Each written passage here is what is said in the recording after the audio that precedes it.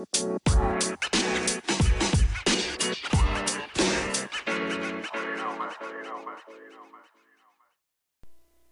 welcome sa first episode ng Ulap podcast. So thank you so much for dropping by this podcast.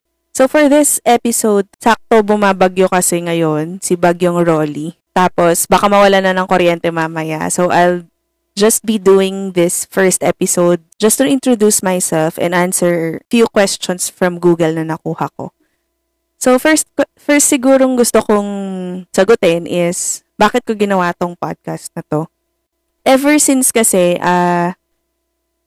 I've been using different platforms sa pag-express ng sarili ko. Like nung bata pa ako, I use a journal to express myself. Parang naisip ko kasi, maganda siyang basahin, lalo na pag lumaki ako. Mas maganda siyang balikan. Then nung lumaki-laki naman ako, yun, nag-journal din ako lalo nun kasi, naging therapeutic for me ang journaling, lalo na nung time na ang dami kong pinagdadaanan sa love life.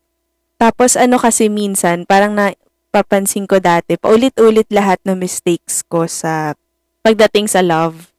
Kaya nung nag-start ako mag-journal, nakakatuwa siya kasi pag malapit ko nang ulitin yung mga ginagawa ko dati kasi nga nagiging pattern na siya, I would resort to reading my journal para makita ko kung ano ba yung nararamdaman ko dati, ano yung ginagawa ko dati. Kaya, pag nababasa ko yun, somehow, nako-comfort ako nung old self ko na, oo nga, I've been in this path before. Kaya, sobrang helpful ng journal for me. Another medium na ginagamit ko to express myself was blogging. So, dati, I own a domain, langgam.org yung pangalan niya.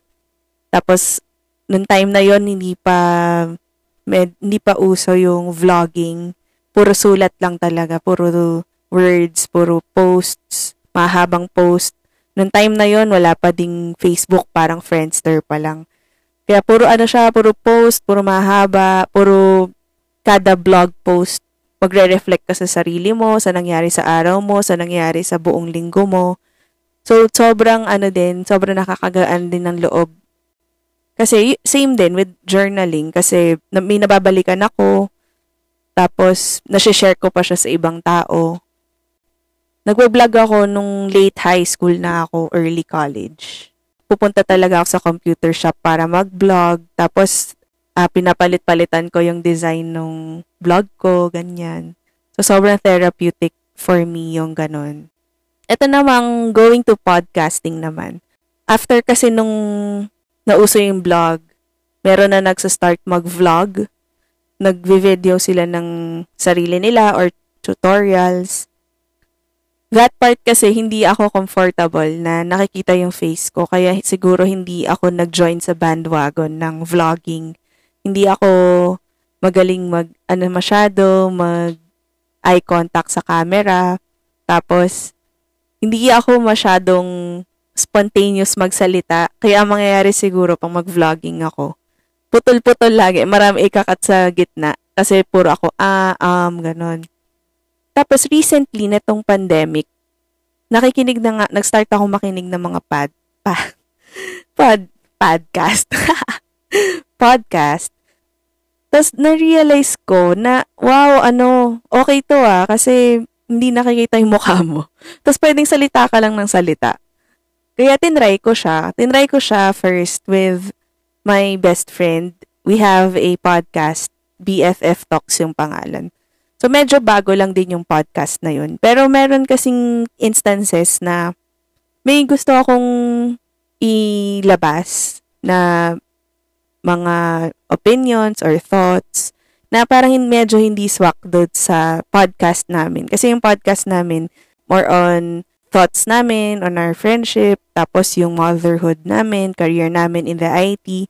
Pero meron kasing super personal na mga thoughts na gusto kong i-share na parang hindi swak doon. Kaya sabi ko, sige nga, makagawa nga ako ng podcast. Kaya eto, itatry ko kung ganito nga din siya na parang journaling or blogging. Kaya yun yung reason kung bakit ako gumawa ng podcast. Tapos, I'm a single mom and a mom of a very, very, very special na baby. Yung baby ko kasi, premature siya, or preemie yung tawag. Premature siya, 28 weeks ko siya pinanganak. Tapos, na-diagnose din siya ng Global Developmental Delay or GDD. So, nagjo-juggle ako on being a single mother, tas mom ng isang preemie baby, plus nag-work din ako. So, working mom din ako. So, yung tatlong bolang yun ngayon yung gina-juggle ko. While on the side, I'm trying to take care of myself din and my mental health. So, yun yung mga priorities ko sa ngayon. So, I think makakatulong talaga tong podcasting na to sa pag-maintain ng ng sanity ko. Lalo na ngayon, pandemic, nakakulong lagi sa bahay. At the same time, sobrang busy maging mommy, tapos busy din sa work. Kaya sobrang galing ng podcast platform na ganito, na makakatulong siya sa katulad ko na kailangan ng isang medium para i-express ang sarili. Ano ba yung magiging topics or tema ng mga episodes sa podcast na to? Anything under the sun lang, kung ano lang maisip ko siguro na gustong i-share. Na syempre, yung mga makaka-relate yung mga tao. Basta, hindi ko pa sure kaya tingnan natin, watch out for the episodes na lang. Pipili ako ng 5 questions that I'll be answering. So, since sabi ko, I'll be keeping this episode short kasi baka mawala na ng kuryente maya-maya dahil nga kay Typhoon Rolly. Sobrang random nito. Nakita ko siya sa Pinterest. Ang pangalan nung pin is Icebreaker Questions. So, yan. Start tayo. Where is your favorite place you ever traveled? So, ako, marami akong napuntahan na dito, locally. Pero sa international, ang napuntahan ko, Hong Kong. Kasama ko family ko, nag-Disneyland kami. Nag-bonding kami after Christmas. Tapos, nakapunta na din ako sa Abu Dhabi, sa UAE. Pinuntahan ko yung kapatid ko doon. Nakapunta na rin ako sa India twice for work, sa Mumbai. Pero ang pinaka-favorite kong place, ay nakapunta rin pala ako sa Shanghai. 3 years ako doon. Doon ako nag-work nung 2011 to 2014. So, 3 years ako doon. Sobrang enjoy din yung experience ko nung nasa China ako. Yung favorite place ko talagang napuntahan is Seoul, South Korea. Twice na ako nakapunta doon. Tapos, plan ko bumalik after maging okay ng lahat ng traveling. Kasi ngayon nga may pandemic, so hindi pa pwede mag-travel abroad. Pag naging okay na yun, go na ako sa Korea. Pupunta na ako dun. Kaya sobrang excited ako for that. Bakit ko favorite yung Korea? Kasi, syempre feeling ko naman, lahat tayo mag-uumpisa dahil nagustuhan natin yung mga K-drama. Tapos, nung pumunta ako dun, sobrang sarap ng pagkain. Tapos, sobrang mura nung mga skincare and cosmetics. Kasi nga, dun ang gagaling. Kaya pagdating dito, may mga patong na. Tapos, yung pakiramdam dun, parang ang saya-saya talaga. Plus, 4 seasons dun. Kaya, kung kailan mo feel pumunta, kunwari winter or autumn, pag orange na yung mga dahon. Kaya yun, love na love ko ang Seoul, South Korea. Next question. What is your favorite TV show? So, favorite kong mga shows or series, Friends. Yung Friends yata na panood ko na siya more or less 10 times yung buong season. Kasi dating-dati pa yon, elementary pa ako. Nung elementary ako, pinapalabas siya sa ABC5.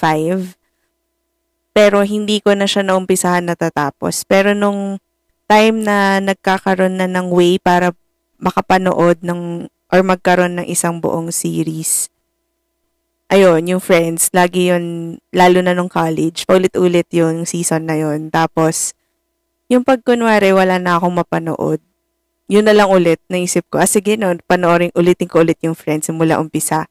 Tapos ang nangyayari ngayon, pag inuulit ko siya, para na siyang radyo kasi alam ko na kung ano yung itsura nila dun sa scene. So, pag pinapakinggan ko, alam ko na itsura. Kaya hindi ko na masyado kailangan tumingin dun sa, sa cellphone or sa monitor para mapanood sila.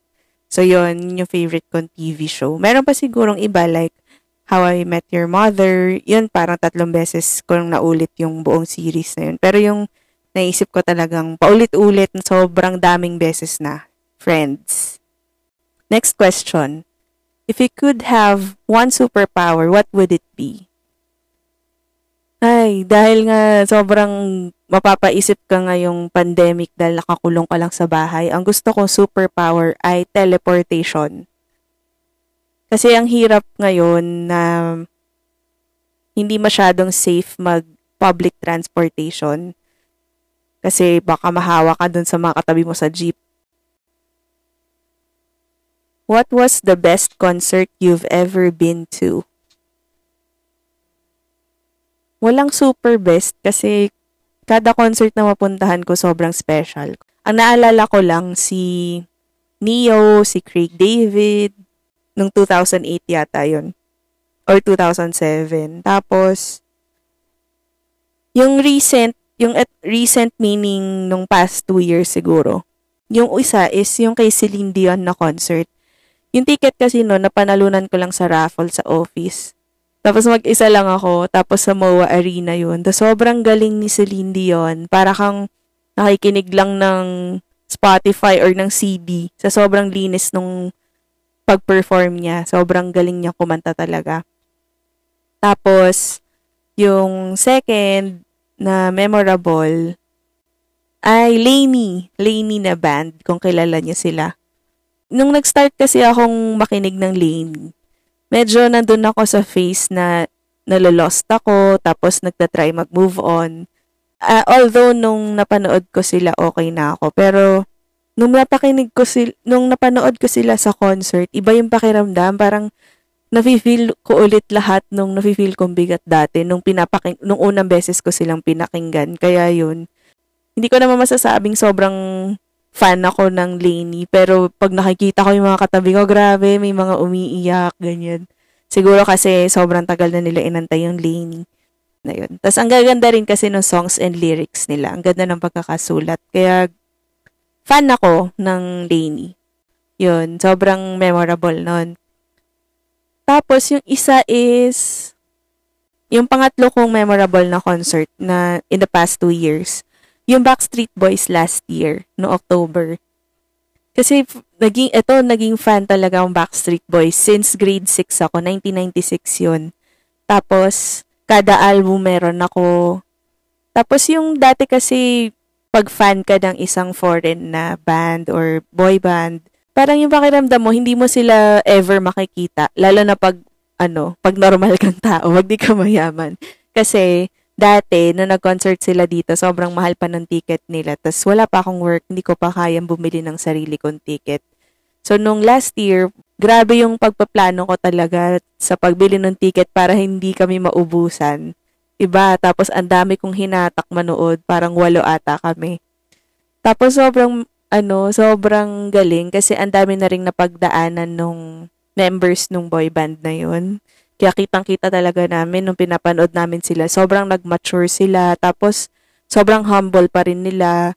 Tapos yung mga kanta nila ganun pa rin. Sobrang ganda pa din. Hindi ko alam kung biased ako dahil fans nila ako. Pero, sobrang galing nila nung concert na yun. Tapos kasama ko pa yung 3 kong high school na friends, na close friends. Kaya, ang saya na kasama ko sila habang pinapanood yung Backstreet Boys. Kasi sila rin yung kasama ko na kinikilig pag nakikinig ng mga kanta nila dati, nung 90s.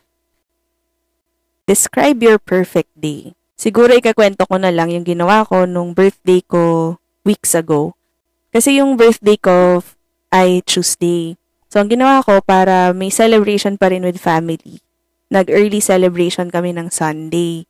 Tapos yung Tuesday, nilive ko siya sa office para gusto ko gawin yung kahit ano kong gusto.